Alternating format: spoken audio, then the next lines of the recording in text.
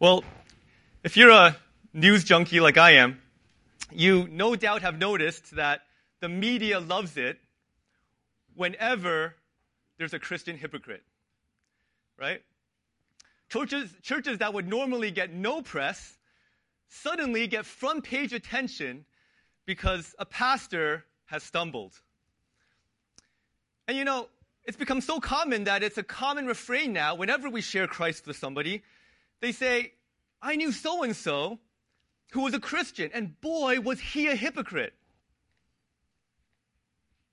It's become so common that many in the church have started to concede that Christians are really just sinners like everybody else, right? You're a non-Christian sinner, I'm a Christian sinner, but in essence, we're both sinners. But is that really a true characterization? Is there really no distinct quality of holiness that we should expect from a Christian? Should we expect believers to live holy lives? See, I think there's a rampant confusion today on the topic of holiness. Let's face it, all of us here in the church know somebody, or have known somebody, for whom the only discernible difference between them and an unbeliever is where they park their car on Sunday morning. And when you ask them about holiness, they go on and on about how they're free in Christ. But then you'll find others who say, no, holiness as believers is not only our duty, it is necessary if you are to be saved at all. So who's right?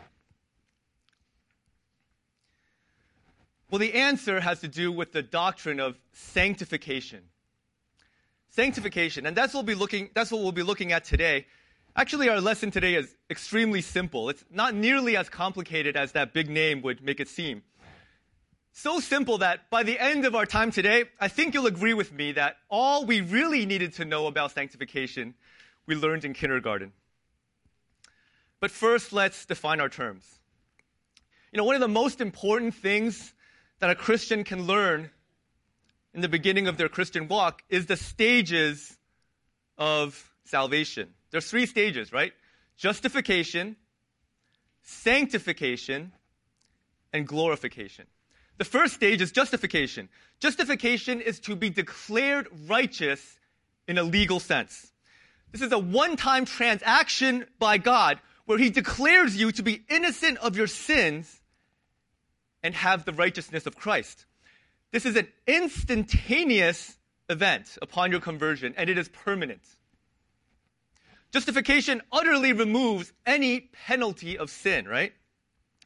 But let me ask you, does it remove immediately the power of sin from your lives? Yes or no? No. That happens gradually in the second stage, sanctification. Sanctification, then, is the lifelong process of being more and more conformed to the image of Christ.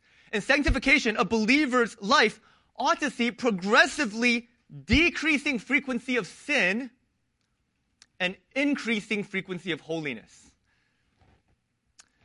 Now, this part is critical to understand. With justification is by faith alone with no effort from you. But sanctification is different in that it requires your effort working through faith. You get that? Sanctification does not happen apart from your work. For example, when the scripture commands us in Philippians 2:12 to work out our salvation in fear and trembling, it is speaking in terms of sanctification. Now, sanctification, the Bible tells us, will never be complete in this life. It will never be perfect in this life. And that's where that final stage, glorification, comes in. When Jesus returns and we get our new resurrected bodies, they will be utterly free from any effect of sin. That's glorification. So we're justified in an instant, we're sanctified throughout our lifetime, and then we're glorified in an instant. So none of what I just told you now is too controversial, but let me ask you this. Can you ever have one of those without the other 2? Yes or no? No. They're a package deal. You have one or you have none. you can't only be justified and not sanctified. And you can't be justified and not eventually glorified. One of the best verses to see all three is in Philippians 1:6. So let me read that to you. Paul writes, "For I am confident of this very thing, that he who" what? "Began a good work in you will" what? "Perfect it until the day of Christ Jesus," right? You see, all three are there. God began a good work in you. There's justification. He's perfecting it. That's sanctification. And on the day of Christ Jesus, it will be completed. That's glorification, right? All right, so let's back up. Why all of the theological pain this morning? Because I want you to understand that many theological errors that we see in the world around us can, at their essence, be boiled down to a failure to keep these concepts distinct. What do I mean? Let me give you some examples. There's something called the holiness movement. This is subscribed to by, for instance, many movements, but specifically the Church of the Nazarene, you might have heard of, which teach that you can achieve a state of sinless perfection in this life. In fact, when I was living in Los Angeles about 10 years ago, I met a person who told me he hadn't sinned for many years, not even once. And you see, what they've done is confuse the doctrine of sanctification with glorification, when they ought to have kept them separate. Here's a second example. The Catholic Church. Their fundamental error can be boiled down to a merging of sanctification works into justification. Let me read you a quote from Phil Johnson, who explains it much better than I could. Quote, "According to Catholic teaching, until we are truly and fully perfected by sanctification, our justification is not complete." In other words, they teach that justification is a process dependent on sanctification. And that's why they sell indulgences, because their theology doesn't permit Christians to enjoy the full and free forgiveness of justification. That's also why they invented the doctrine of purgatory, to explain how people who die in a state of imperfection can gain entrance to heaven. Purgatory is the place they invented to explain how sinners' own practical righteousness, the righteousness of sanctification, can be perfected enough to please God, end quote. You see, the doctrine of sanctification and the merging of the doctrine of sanctification and justification, in this case, adds works to your justification, which then rises to the level of a damning heresy. Believing this will keep you from being saved. That's deadly. But I want to give you one last example before we get to the text. And this error is a bit more subtle, but I believe it's extremely relevant to us as a church. While one might say that Catholic theology allows what belongs in the world of sanctification to bleed into the world of justification, it is also possible to do the opposite and allow what belongs in the world of justification to bleed into the world of sanctification. This error I'm speaking of is known by many names: cross-centered sanctification, gospel-driven sanctification, the free grace movement. But I think that the name that is catching on is the hyper-grace movement, so that's what I'll call it. The hyper-grace movement was started and driven in recent years by some very big names in evangelicalism, many of whom we esteem very highly and whose names you would instantly recognize. And has been for some time causing a lot of confusion and division within evangelicalism. All you need to do is to do a quick Google search and you'll see hundreds of pages of the raging battle over it. And I want you to know, this isn't just an insignificant secondary issue. As Jerry Ragg said in his 2014 Shepherds Conference session on this topic, which, by the way, I highly recommend, Christians or churches are dividing over this. It's not splitting hairs. And on some occasion, I should say that your elders have even noticed some seeds of it appearing within our own congregation. So I think it's worth spending a few minutes here just to talk about it. So what are the battle lines? The hyper-grace position is very strong on the doctrine of justification. There's no problem there. But if you listen to hypergrace preaching enough, you will eventually start to notice an emphasis on man's depravity and God's grace in the gospel, but little or no emphasis on confession, repentance, or righteousness. That's because they erroneously extend the no-work condition of our justification to sanctification. Jeremiah Johnson sums it up this way, speaking of the hypergrace movement, quote, "They argue that salvation releases us from any expectation of obedience to God's law, and that God's grace, listen, dissolves guilt and diffuses conviction of sin in the believer's life." End quote. See, to the hypergrace movement, the biggest problem in a believer's life is not that they're in sin, because that sin has been paid for in Christ. Rather, the biggest problem is the induced guilt and shame of that sin. You see? Pretty much the worst sin you can commit as a hypergracer is to feel any sense of guilt or shame about your sin, because that must mean you're not trusting in the finished work of Christ enough. So they say the proper response to your feeling of sorrow, guilt, and shame is to preach the gospel to yourself over and over so that you can remind yourself of your acceptance before God. You might have heard of that.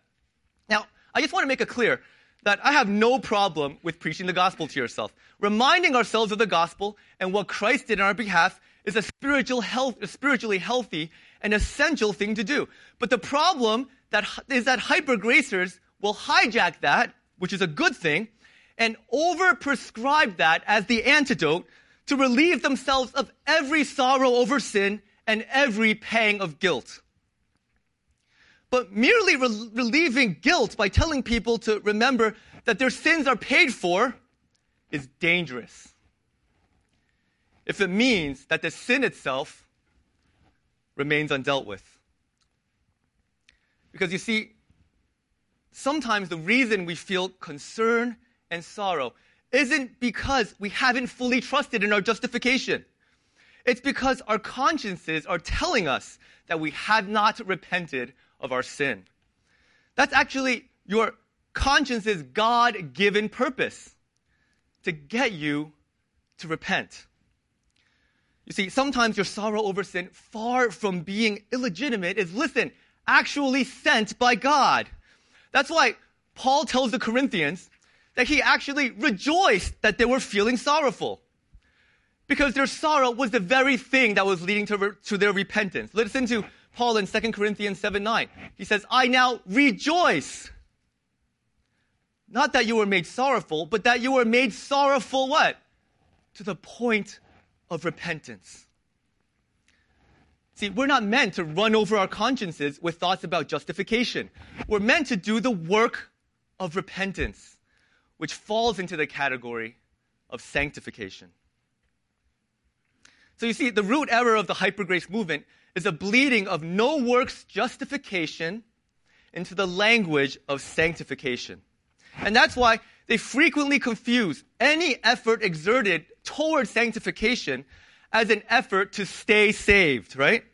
I see believers working hard for sanctification, and they shake their heads and say, "Why are you trying so hard to please God when He's already pleased about you in Christ?" But see, that's totally wrong. Legitimate work demanded by sanctification has nothing to do with earning justification at all. We'll see that later on today. Yet, I want you to understand, that's frequently the charge levied by the hypergrace movement. Some common labels they'll put to this are no-heart perfectionism, Phariseeism, moralism, do-goodism, works righteousness, earning brownie points with God, and the ever-dreaded charge, legalism. Now, by the way, guys, let me just step back, and can we just agree for a second to stop calling things legalism that aren't actually legalism? Legalism means that you are trying to earn your salvation by your works. If you are legalistic, you are not saved. You are damned. But somehow that word has been taken and now is casually used to refer to basically anyone who is more serious about sanctification than yourselves. We say, oh, he's holding such a high standard. He's just not okay with this sin. That's so legalistic. But understand, somebody isn't legalistic just because they uphold a higher standard of righteousness than you or I prefer. Perhaps we ought to consider that maybe the real problem is that we are licentious. Well, there are many other things about the movement that we don't have time to go into today. Honestly, it's a hard movement to criticize because much of what they say is actually very good and helpful. And there are many that I respect in that movement. I don't mean to be overly critical about it. But I do think that at the root of the hypergrace movement is a misunderstanding of the nature of sanctification. So, what then is the proper understanding of sanctification? How can we properly understand sanctification without veering on one side towards legalism or on the other towards lawlessness?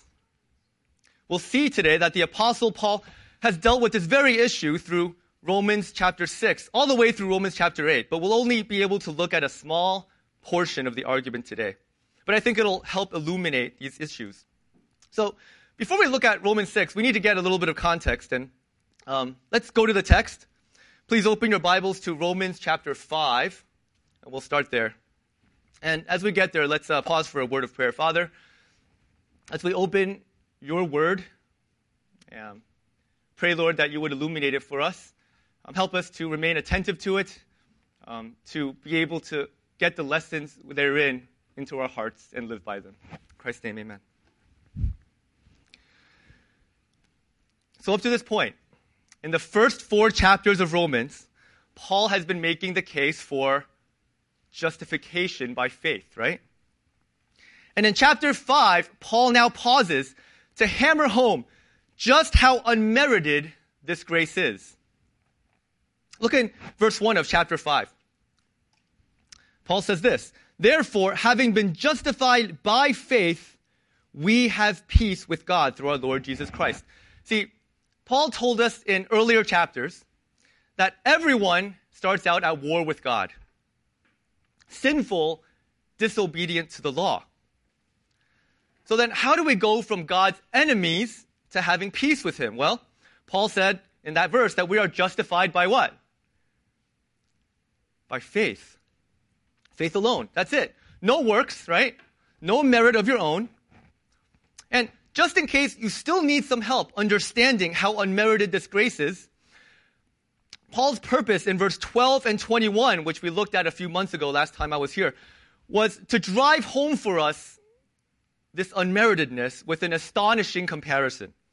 Look at verse 12. It says this, "Therefore, just as through one man," talking about Adam, "sin entered into the world and death through sin, and so death spread to all men because all sinned."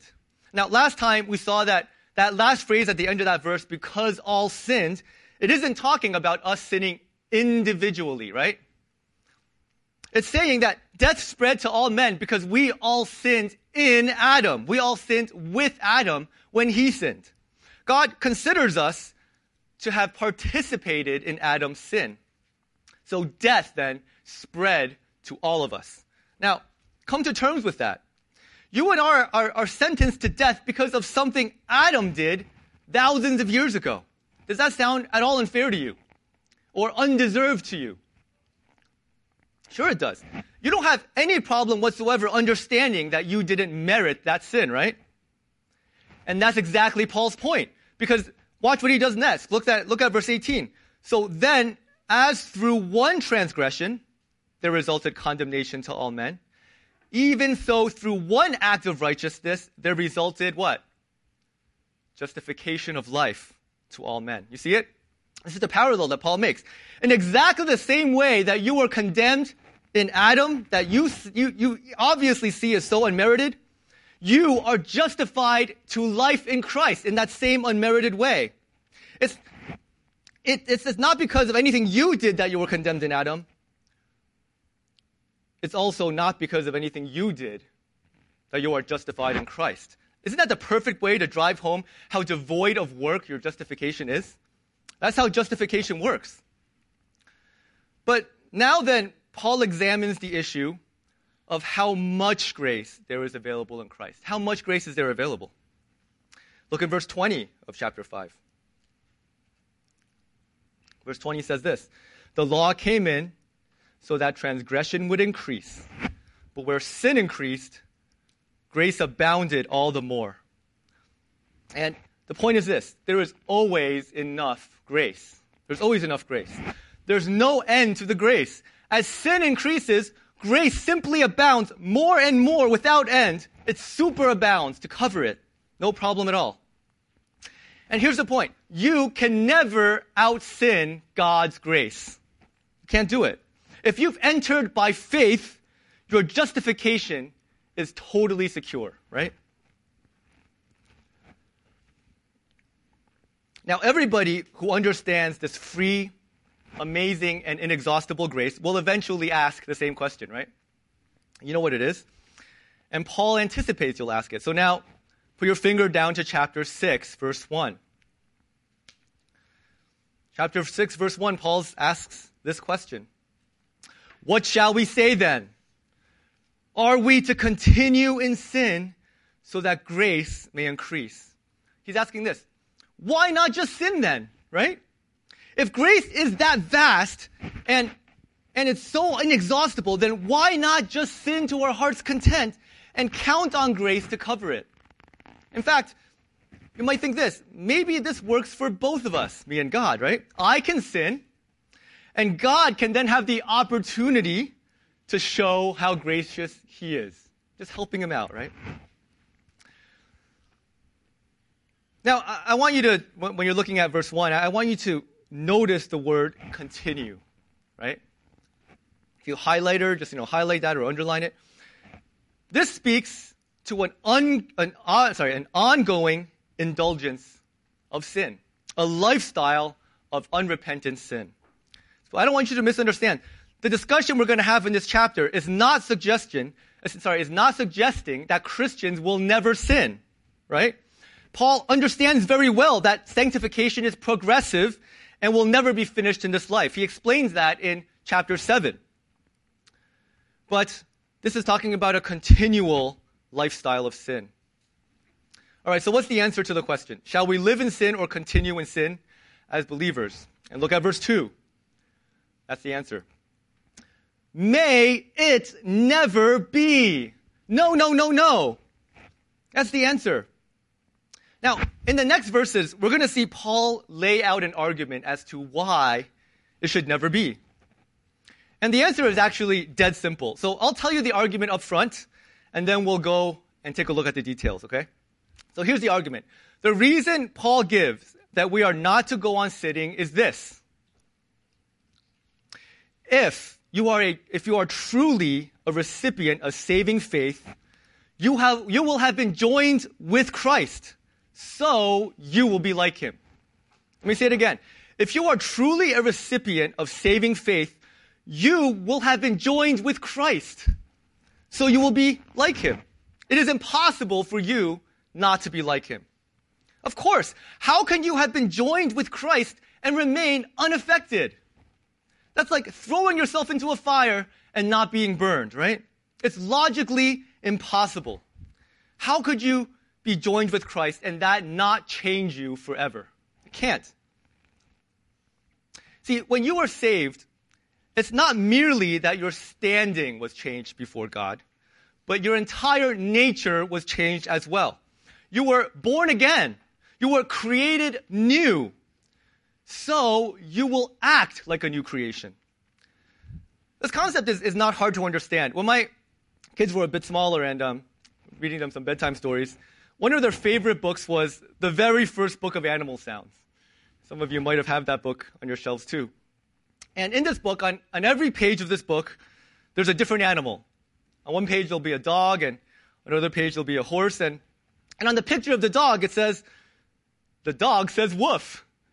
And then on the picture of the cat, it says, the cat says meow, right? And since I'm kind of silly, and sometimes I like to be silly with them, I throw in something there like, the cat says woof. Or, the cow says ribbit, right? And that would just make them laugh. They would say, don't be silly, Daddy. Who's ever heard of a cat that says woof? right? Because the very idea is absurd. And see, even small children understand that every animal produces sounds according to their kind, right? That's the same idea here. This is what Jesus said in Luke 6:43. For there is no good tree which produces bad fruit, nor, on the other hand, a bad tree that produces good fruit. For each tree is known by its what? Own fruit, right? The new birth is God miraculously changing you from a bad tree to a good tree. If you have been changed to a good tree, you will bear good fruit.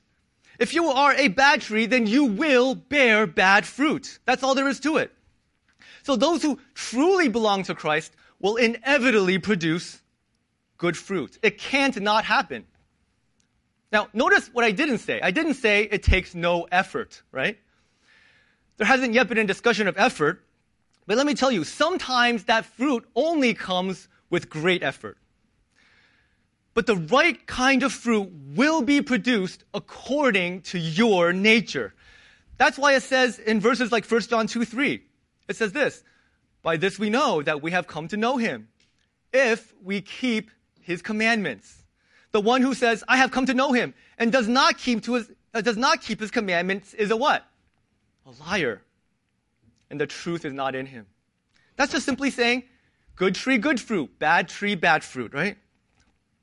Listen, this is the critical step to grasp for understanding sanctification. This is the fact that you need to grasp.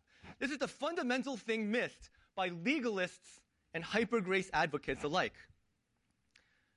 The effort in a Christian life is not about working for your justification. It's about working to bear fruit for God according to your kind. Does that make sense?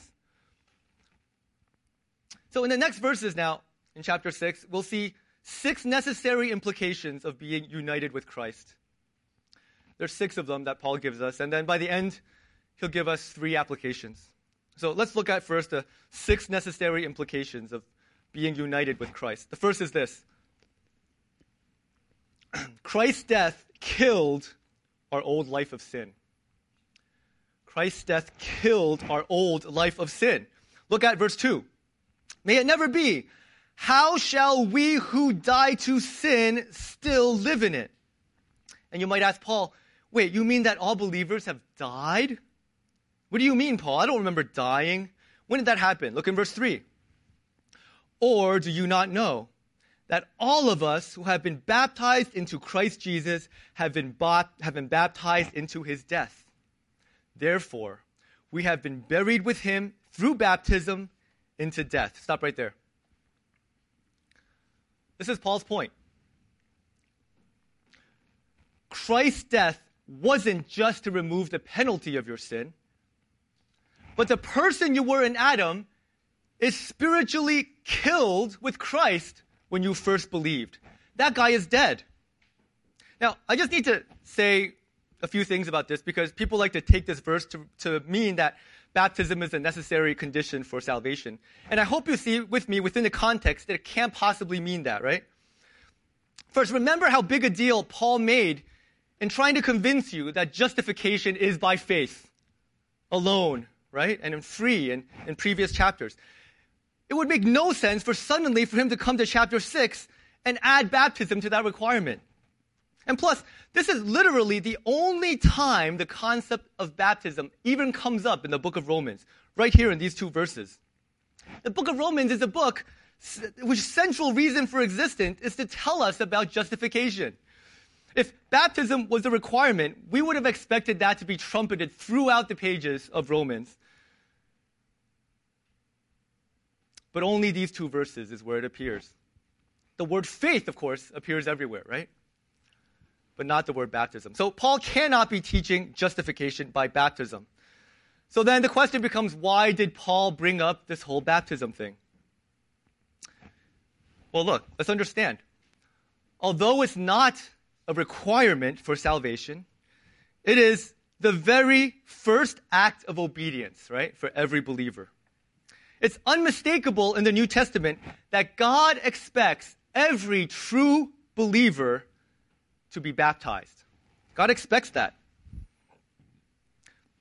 See, rather than an act of justification, baptism is the first act of sanctification. It is the first act of a believer's obedience.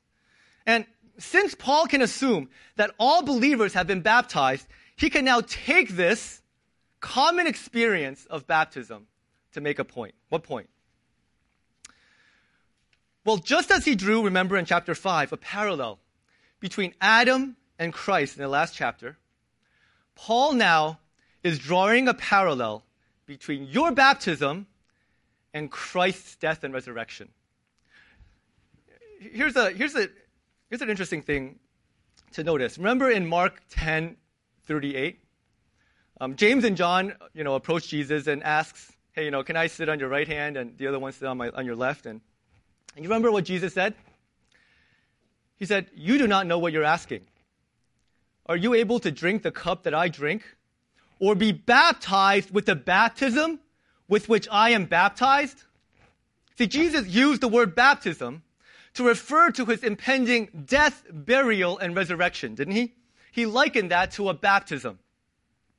And here in Romans 6, Paul says, listen, your baptism points to and identifies you with Jesus' baptism of death, burial, and resurrection.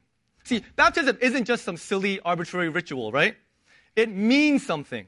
In your baptism, you made a statement to the whole world. I believe Jesus died, and he was buried, and he rose again. And guess what? Now I have too. That's what you're saying. You declared that very thing in your baptism. And Paul's point is this. Look, guys, what I'm telling you is not new theology. You affirmed it yourself through your baptism, that you have died with Christ. That's what it meant. And now Paul's point is this. Dying with Christ was not just some mere thing that has no effect on your daily life. It wasn't just a figurative type of thing. Rather, you participated in Christ's death, much in the same way that we participated in Adam's sin. And listen, just like sinning with Adam changed you to give you a nature dominated by sin in your daily life, so does dying with Christ necessarily change you to give you a nature dominated by righteousness in your daily life. That's the point. So Christ's death killed our old life of sin. But having killed your old life, God does not leave you alone to live your new life in your own power. Look down in verse 4. He picks up, he says, so that as Christ was raised from the dead through the what? Glory of the Father, so we too might walk in newness of life. So we come now to the second implication of being united with Christ, which is this. The glory of the Father empowers you to new life. The glory of the Father empowers you to new life.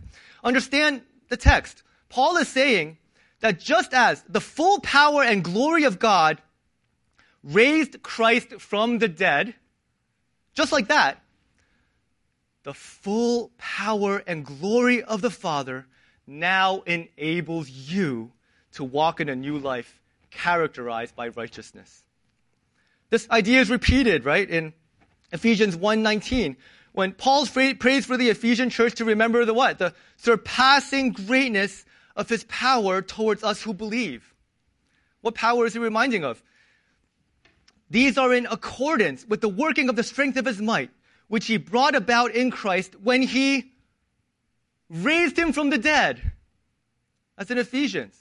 It's the same idea. If the same unstoppable power that raised Christ from the dead is also the one that is enabling you to walk in newness of life, then how could you possibly remain unchanged as believers? It's impossible. But there's a third implication of being united with Christ. Look down in verse 5.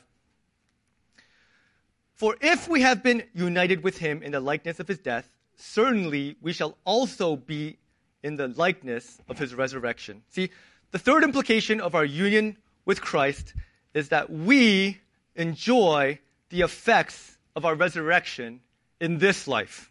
We enjoy the effects of our resurrection in this life. You say, how can that be? I I've never been resurrected. I don't feel like that.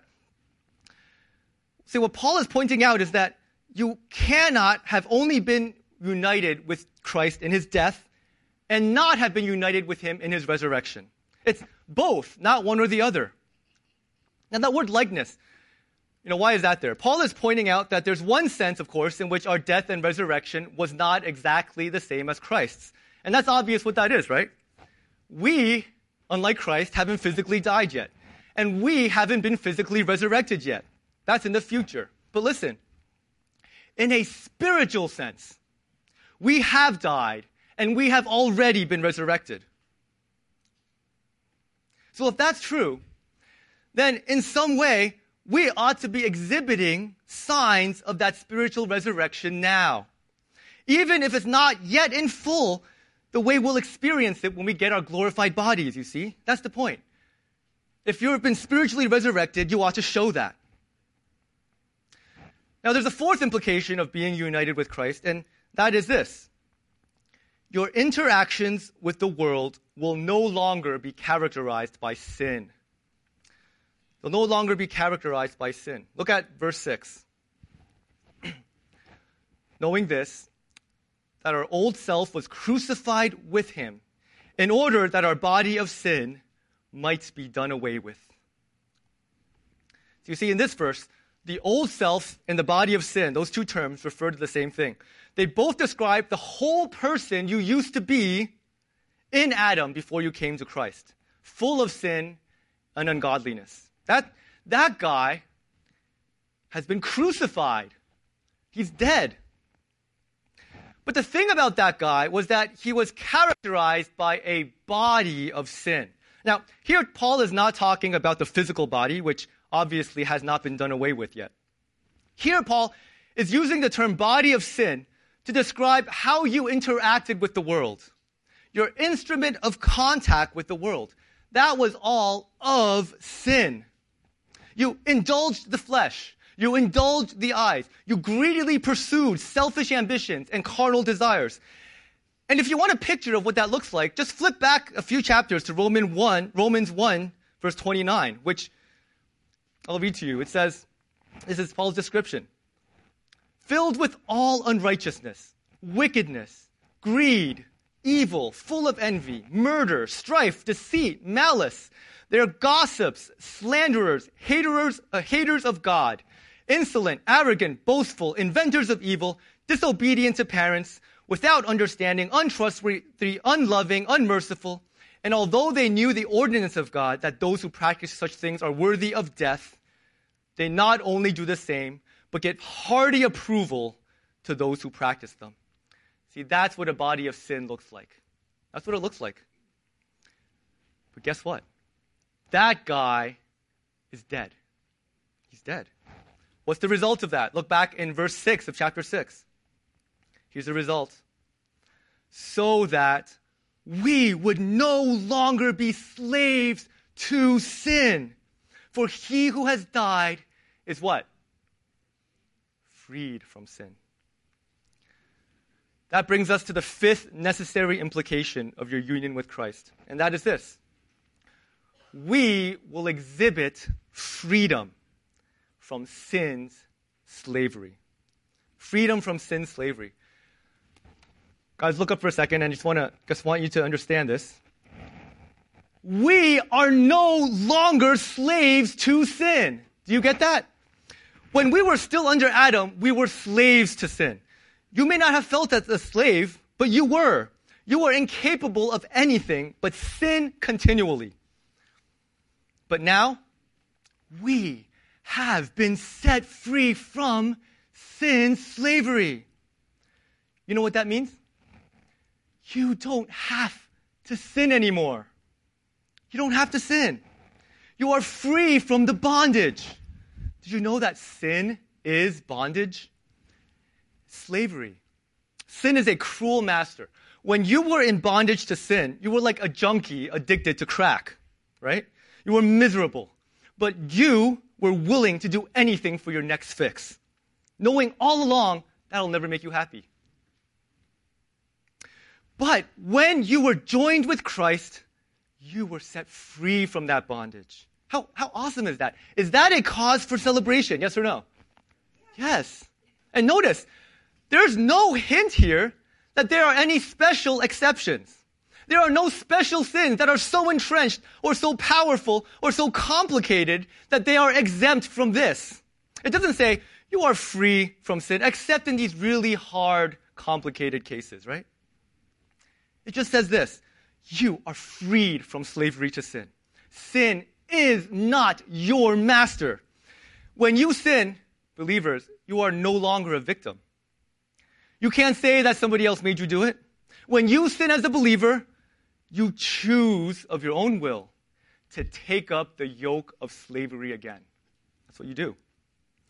The only power that sin has over you now is that power which you willingly give it. So next time you're faced with temptation, remember, Christ died so that you don't have to go down that path anymore. You don't have to. Even if you feel like you do, listen, believe this passage of Scripture by faith, and you are free, right? Well, there's one last implication of being united with Christ, and that's simply that you will act like Christ. You will act like Christ. If you are truly united with Christ, you will act like him. Look at verse 8. Now, if we have died with Christ, we believe that we shall also live with him. That's what Paul says. Now, the implication is this. If you really believe that you're going to live in union with Christ for all eternity, like if that's a desirable thing to you, wouldn't it make sense for such a person to be living now in a way that's consistent with that belief? What would that look like? Look at verse 9. Knowing that Christ, having been raised from the dead, is never to die again, death no longer is master over him. For the death that he died to sin once for all. But the life that he lives to God. See, Paul is stressing in these verses the finality of Christ's death. It was a one-time death that crushed the power of sin and death, never to go back to it. He took on all of our sin, and then he died to it once for all. Once for all believers, once for all time, final and done. Done with death. He's left that completely behind. And what is he going to do now with his resurrected life? He's going to live it for God, right? To the glory of God in its fullest. So then what do you take away from that? This is what you take away. If you call yourselves Christians, then you too will live this way. We will view our own death to sin with ultimate finality and then live with every breath to the glory of God, right? In fact, that's exactly what Paul urges us to do next. Look at verse 11. So you also must consider yourself, what? Dead to sin and alive to God in Christ Jesus. In Christ Jesus, because you've been joined to Christ Jesus, right? There it is. All right, so at this point in our passage, Paul is now going to shift from theology to application. He's going to tell us, what are we going to do in response to the fact that we are united with Christ? How do we put this in practice? So quickly, here are 3 commands that Paul gives us in order for our to be our response to our union with Christ. Ready? Here it goes. The first is what we just read. Consider yourself dead to sin and alive to God. Now, this is a command to believe all of what we just said about being united with Christ. The fact that our old self was killed with Christ, that the Father's glory empowers us to walk in newness of life, that our spiritual resurrection will yield visible effects, that our interactions with the world will no longer be characterized by sin, that we have been freed from sin's slavery, and that we will act in Christ's likeness. See, this is a charge and urging for you to believe that. Listen, even when it doesn't feel like that's true. This is a call to faith. Believe by faith what God has said about being freed from sin and now being able to live a life for him.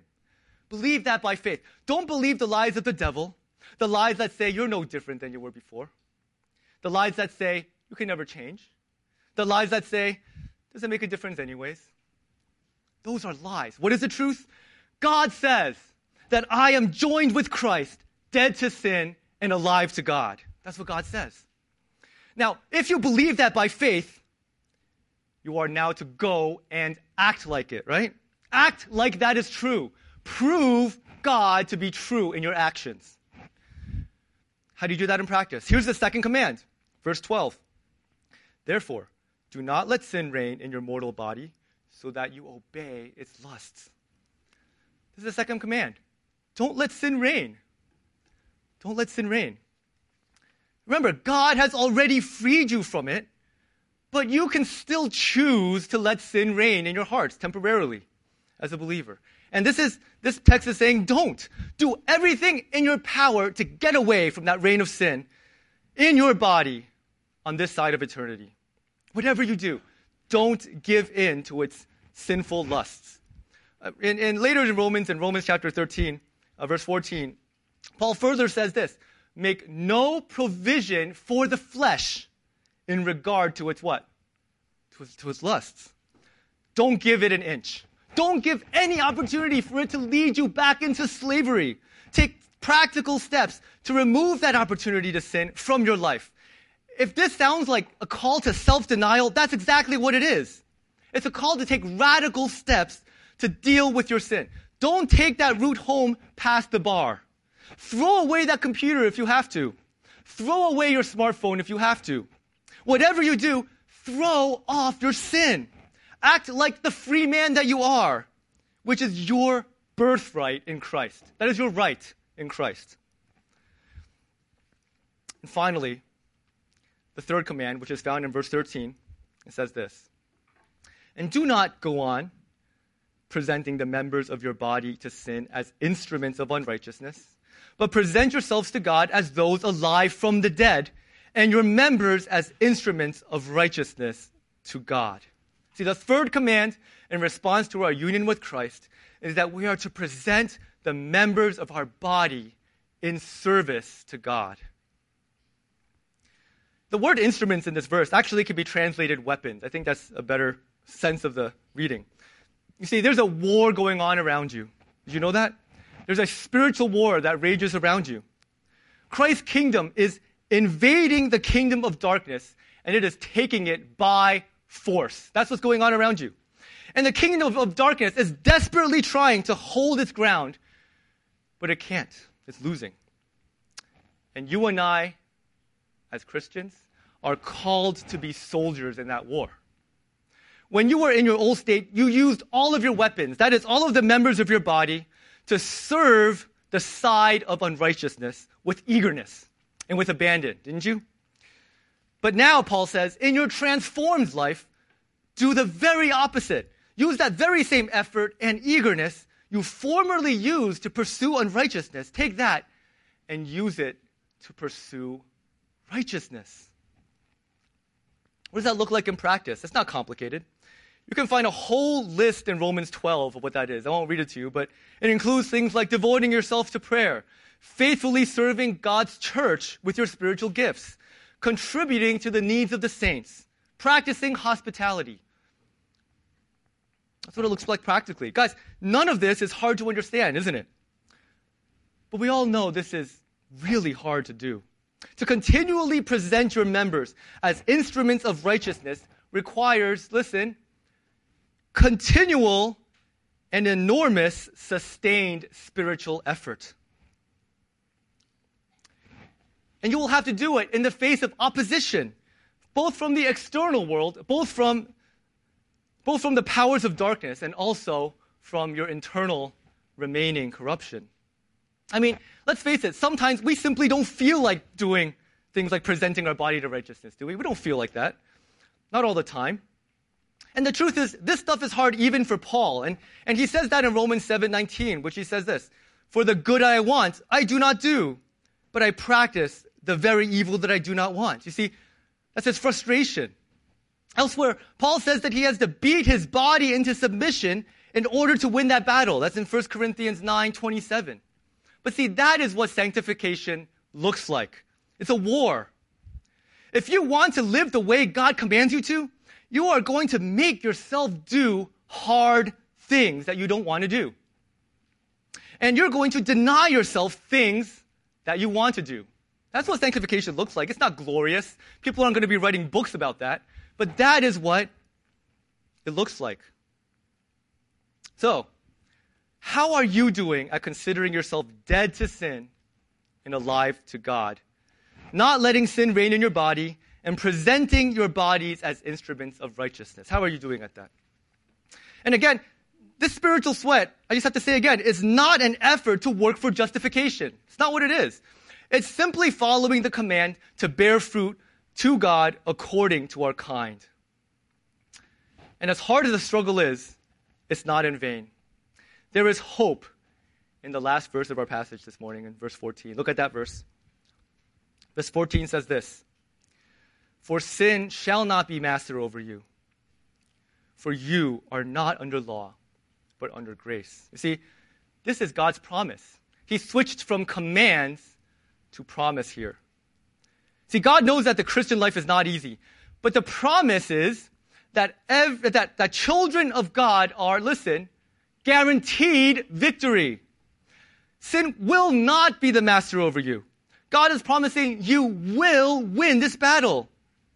You are no longer under the law, obeying as if your justification depended on it. You are now obeying out of grace, with a transformed nature and a new heart. Your sanctification will take spiritual sweat. But listen, the world you live in now, got transferred into, is a world filled with grace upon grace. Grace unmeasured. More than enough grace to enable you to do what you need to do and to cover your sins when you fall short. Well, by now, I hope Paul's main point is clear. The fundamental cause for sanctification is none other than a transformed nature. That's the cause of sanctification. And every kindergarten knows that you bear fruit according to your kind, right? That's every little kid knows that. So then it makes no sense for a believer to continue in sin. In fact, living in sin post-conversion is not just a bad idea for a believer, it is impossible for a believer. So if there is no difference between the quality of life between you and an unbeliever, then look, you have to consider you may be deceived about your salvation. Maybe you haven't fully been transformed at all. But for those who are in Christ, God does command us to work hard towards our sanctification by first believing by faith that we are dead to sin and then taking practical steps to deny sin and put on righteousness. Not to attain some merit before God, but to eagerly bear fruit for God according to our new natures. Indeed, if we have been transformed, we cannot help but do so. And we will succeed. That is God's promise. So let me ask you for one final time. How aggressive have you been about sanctification? How well does your life fit with that of a picture of a transformed believer? I think we'll just close this morning by reading Philippians 3:12, which is what Paul says that I think sums up the Christian experience well. Philippians 3:12 reads like this. "Not that I have already obtained it or have already become perfect, but I press on so that I may lay hold of that which also I laid hold of by Christ Jesus. Brethren, I do not regard myself as having laid hold of it yet. But one thing I do, forgetting what lies behind and reaching forward to what lies ahead, I press on towards the goal for the prize of the upward call of God in Christ Jesus." Brethren, let's press on towards that goal together. Let's pray. Father, thank you for your scripture and for being so clear about this topic of sanctification and how we are transformed to become new creations. Lord, help us to, by faith, believe this and to understand that we are dead to sin and our new natures are such that bear fruit for righteousness. And then help us be eager to do that as a body, eager to use our gifts to serve you, eager to practice hospitality, eager to minister to the needs of the saints. Thank you, Lord, for what you've done for us in Christ, and our justification is secure. Praise in Christ's name. Amen.